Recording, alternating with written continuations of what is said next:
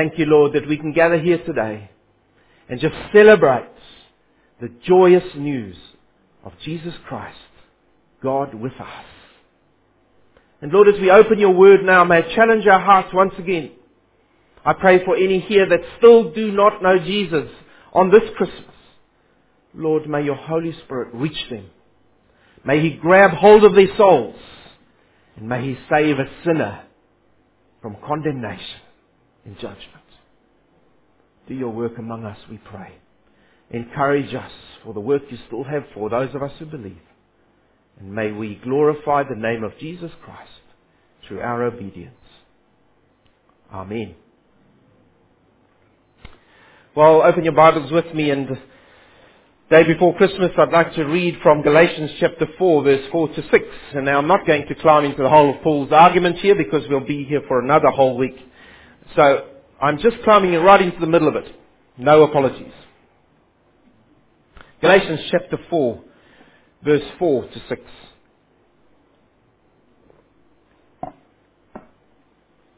This is God's word.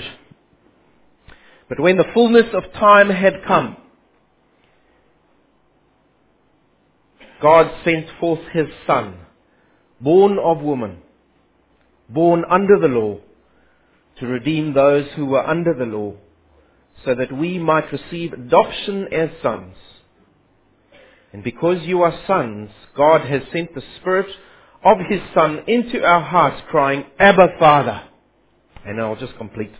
And so you are no longer a slave, but a son. And if a son, then an heir through God. What amazing truth. Well, I don't know about you, but I'm rubbing out my eyes and thinking, where'd this year go? I thought, have we just packed away the Christmas tree and now it's out again? And it seems to be, the older people used to say to me, and this is giving away, but now, the years seem to go faster all the time. Well, suddenly they are going faster. So what does that say about me? But time is the same. 24 hours don't change. And yet, it isn't the same. Time is marching on. Every day that's gone is a day that will never be, is an opportunity that will never be again. And it's one day closer to the end of time as we know it, when Jesus Christ returns. But you know, as I look around me and as I was driving around town yesterday, it's just really sad to see, you see some good pictures, right? People loaded with presents and little kids, all excited, running around, tinsel in their hair, beautiful. And then the other side of that, people on their horns as other people pull into the traffic and deet, deet, deet, and everyone's sad to see. And then people rushing by, trying to get the last minute stuff done, and might have been one of you that I was seeing as well. And we've got this tick list that never seems to want to end, and we've got to get it all done by Christmas. And then stuff breaks, and you've got to try and get that fixed, and it's not happening. But you know, in all our rush and helter and skelter, there's a very, very big danger for us as believers. And that is that we turn Jesus into a commodity Jesus.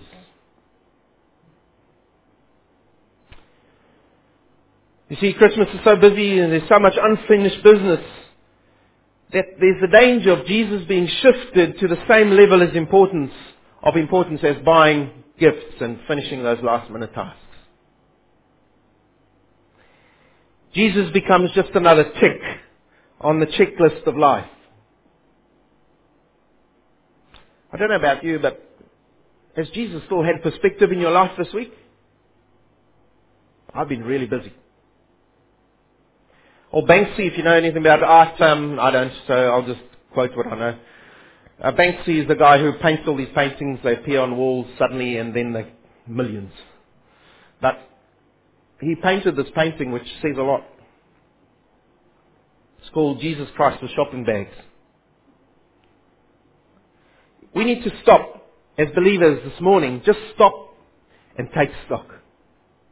Because we can get carried along with all this rush of Christmas. We need to be reminded again from God's Word of the miracle that touched our lives. And we kind of started getting into that when we were singing the song, before. There's a miracle that has touched our lives if we are believers. Stop. Take stock. Be reminded. You see, it's God's plan and work.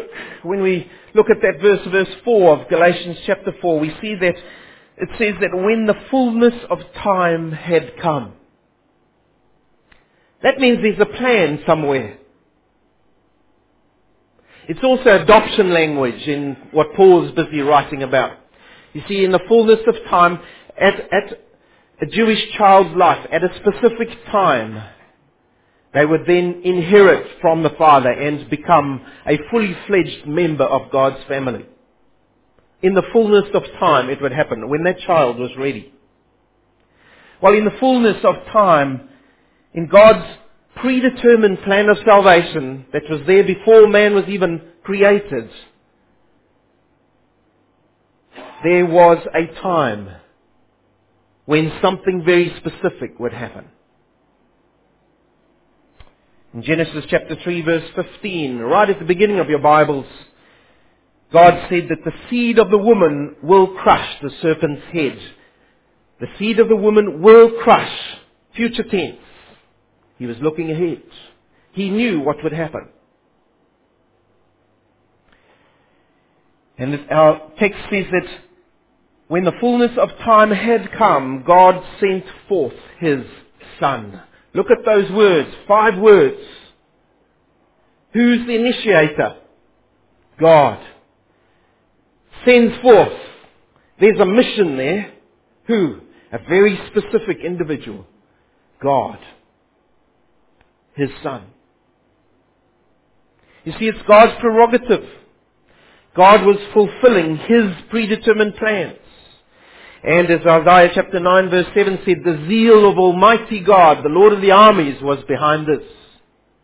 It would come to pass. And so when the fullness of time had come, God sent forth His Son specifically, the second person of the Trinity. Up to now He hadn't been called the Son. He had been called the Word. In the beginning, says John 1:1, in the beginning was the Word, and the Word was with God, and the Word was God, right? But here He comes on a mission. And God gives Him the specific function.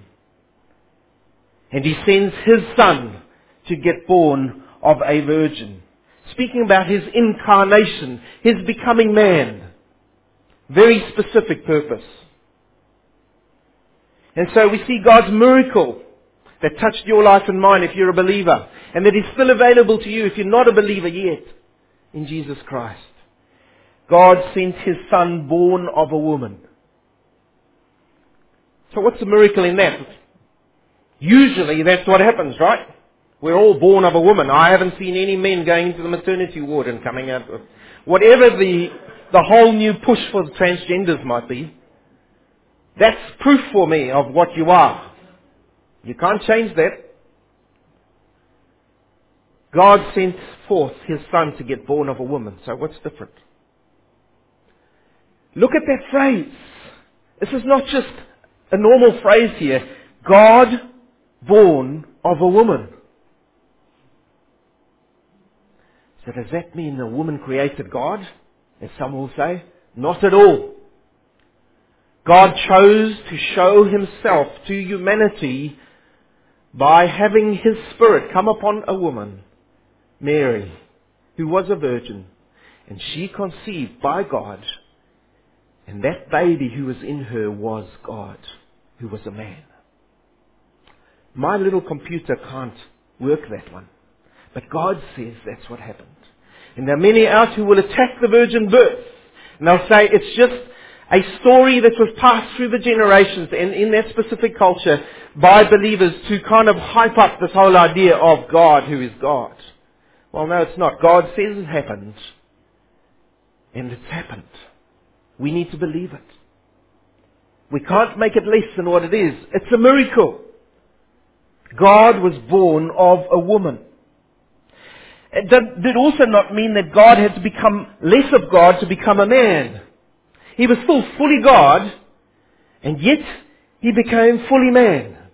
Now, that's also too much for my little human computer. You might be able to understand it, and then you God, but I'm not. God became man. Now, I use this carefully, very carefully, so please. It's as if he transformed himself. If you've seen those little transformer little cars, it looks like one thing, but then it suddenly is another thing. But it's still the whole thing, right? It's just changed shape. Well, it's not a full thing here, but God, in a way, had to show us who God is, and so He became man through a woman. And His requirements, He was born under the law. And so Jesus became one of us. When Jesus was born as a baby, He came under the full requirements for God's holiness as per the 10 Commandments at that stage, which had been given. God's holy law. He had to live as a man. He had to live and keep God's requirements fully. All around Him, humankind was failing. No one had been able to keep God's laws perfectly. But here came this baby born of a woman, and He would keep God's law perfectly. You see, we all live before a holy God. None of us can keep His law perfectly. And that's why we needed this baby who would come, who would grow up and keep His law perfectly. We need Him because He was keeping it on our behalf. And when He died on the cross, He took on the penalty that you and I had on our lives for not keeping God's law perfectly. He took that on Himself. We need this baby who is Jesus Christ, who is God, because of God's holiness. He was born under the law. And what did He have to do? He had to redeem those who were under the law. That's you and I. He had to redeem us. Now that means, if you look at the word redeem, it means that we're caught up. We aren't free to do as we want to, as many people think they are. They can just live lives free. They're not. They're in captivity. They're under the curse of the law, and they're under the curse of eternal death. And I know it's Christmas and I'm speaking about death, because it's part of this truth. You see, captivity to that condition is the default condition of every single human that's born. And we're helpless to rescue ourselves. And people try and do things in life to lessen that knowledge. They try and get caught up in all kinds of things that think they will bring them pleasure. And whether it's adrenaline or alcohol or all kinds of things, they try and pour these things on their lives so that they don't have to think about this thing which is in every single soul. That they are lost without God. Whether they would acknowledge that or not. But Jesus came to pay the full slave price of the law to free us. He came to free us from the slavery of sin. And how did He do that? He did that by keeping God's law perfectly and then dying for our inadequacy to keep it.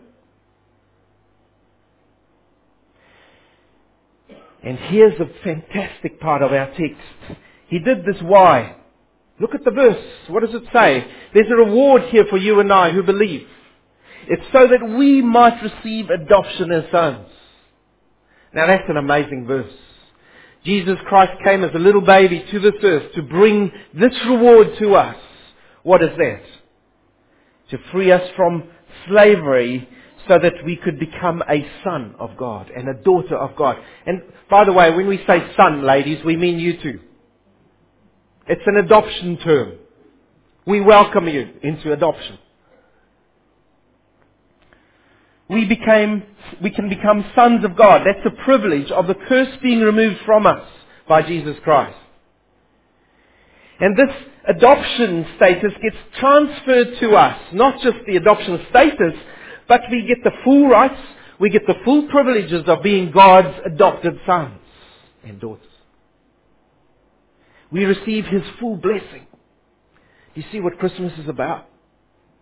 It's receiving the full blessing of God poured out on us if we would only accept His gift of His Son. And what does that result in for you and I? There's the last part of our verse. It results in God's Spirit coming down on us. And it does something to us. When His Spirit comes down on us, His Spirit causes us to cry out, Abba, Father. Instead of being just servants, we become sons. And sons who are closely connected with our Father. We are no longer alone. God is in us, Emmanuel. God with us. How is He with us? His Spirit comes to dwell inside of us, live inside of us. We become one with God. Think about that. There is no closer state of oneness. And we become one with eternal God through His Spirit. You see, a human father can't give all your characteristics to your progeny. Thank the Lord for that sometimes. We can give them our worst habits and our best. But we can't transfer our natures to our kids. Far less an adopted child, right? In an adopted child, there's no genetics even involved. And so far less an adopted child can get the nature of its adopted parent. But the miracle is that when God adopts us into His family, He gives you and I His very own nature. How's that? Through His Spirit. Through faith in His Son. There's the Trinity at work in our lives. Praise the Lord for that. That's the message of Christmas. It's not about presents. It's not about Santa Claus. It's not about all these rushing around and getting all the things ready. It's about God living with you and I. Emmanuel, God with us. And my prayer for you and I this morning is that you have God living with you. And if you're a believer here today, I pray that you would be encouraged by that. That you'd be reminded of that again. That you'd take stock of your life. Stop your rushing around. Remember, God is in you.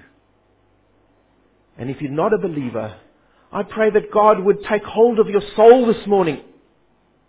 That He would grab you away from the darkness that you're still trapped in because you are helpless without Him. And that you would allow Jesus Christ to become your Savior. Accept His gift this Christmas. But you need to take hold of Him. And the only way to take hold of Jesus Christ is to bow your knee to Him. It's in that posture of humility that He will come and save you. No pride before God will save you. Only humility.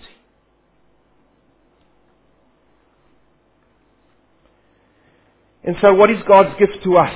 I want to ask you a few questions as I close this morning. It's this. As you face another Christmas, it's Christmas 2017.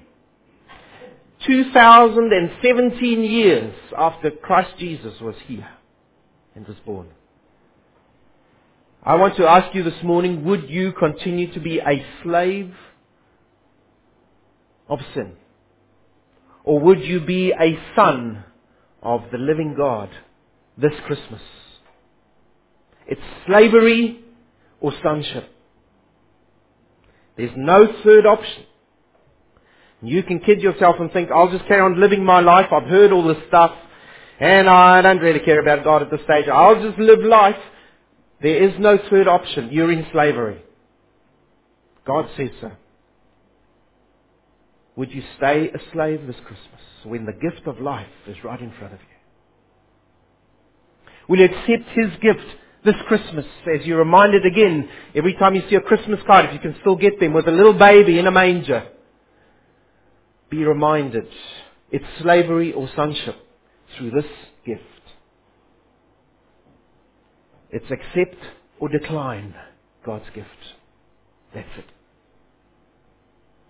And if you're a believer here today, I want to plead with you as a pastor, and I speak to my own soul. Stop your rush. Be reminded of who God is. Be reminded that as a believer, a miracle has happened in your life. We forget it so quickly. Don't turn Jesus into a commodity in your life. Just another tick on the tick box. But there's something more this Christmas. If you're going to hand over gifts to someone else, how about handing over the gift of eternal life to someone? You see, the secret, which is an open secret, which is the good news, is that when we receive the gift of God, He gives it to us to bring this amazing miracle into our lives, and then He says, now pass it on. Give it to someone else, so that someone else can be saved. So that a soul can be freed from slavery. Pass it on. If we don't, you see, what happens to us? We become spiritual hoarders.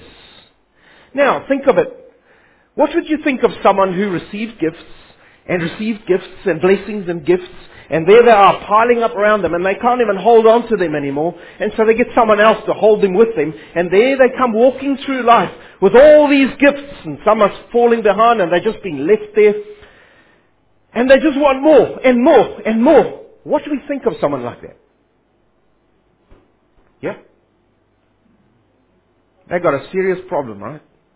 Man, greediness, not good. How come, when God has given us so many blessings, and His greatest gift of all, we hold on to it so tightly that we can't give it away? Because we're scared of people.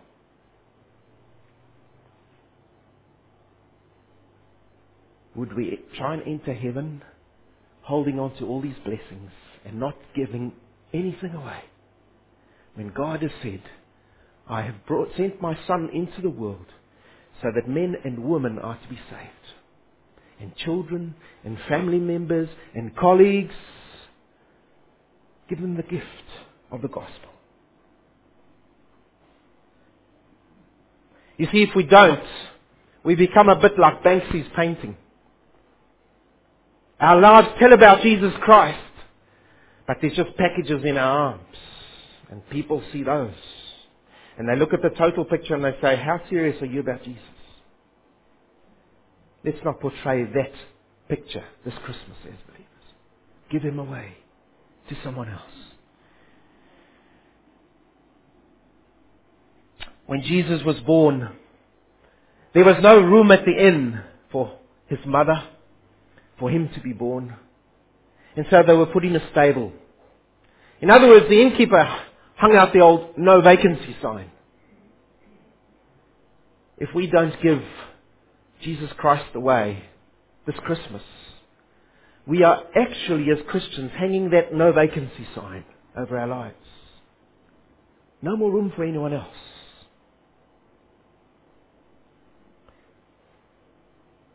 And I plead with you, if you're an unbeliever, you have got a lodger in your inn.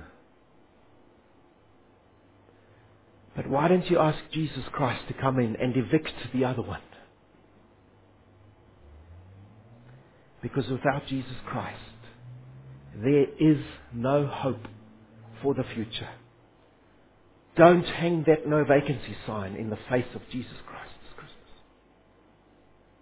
Don't turn your back on Him. Let's pray.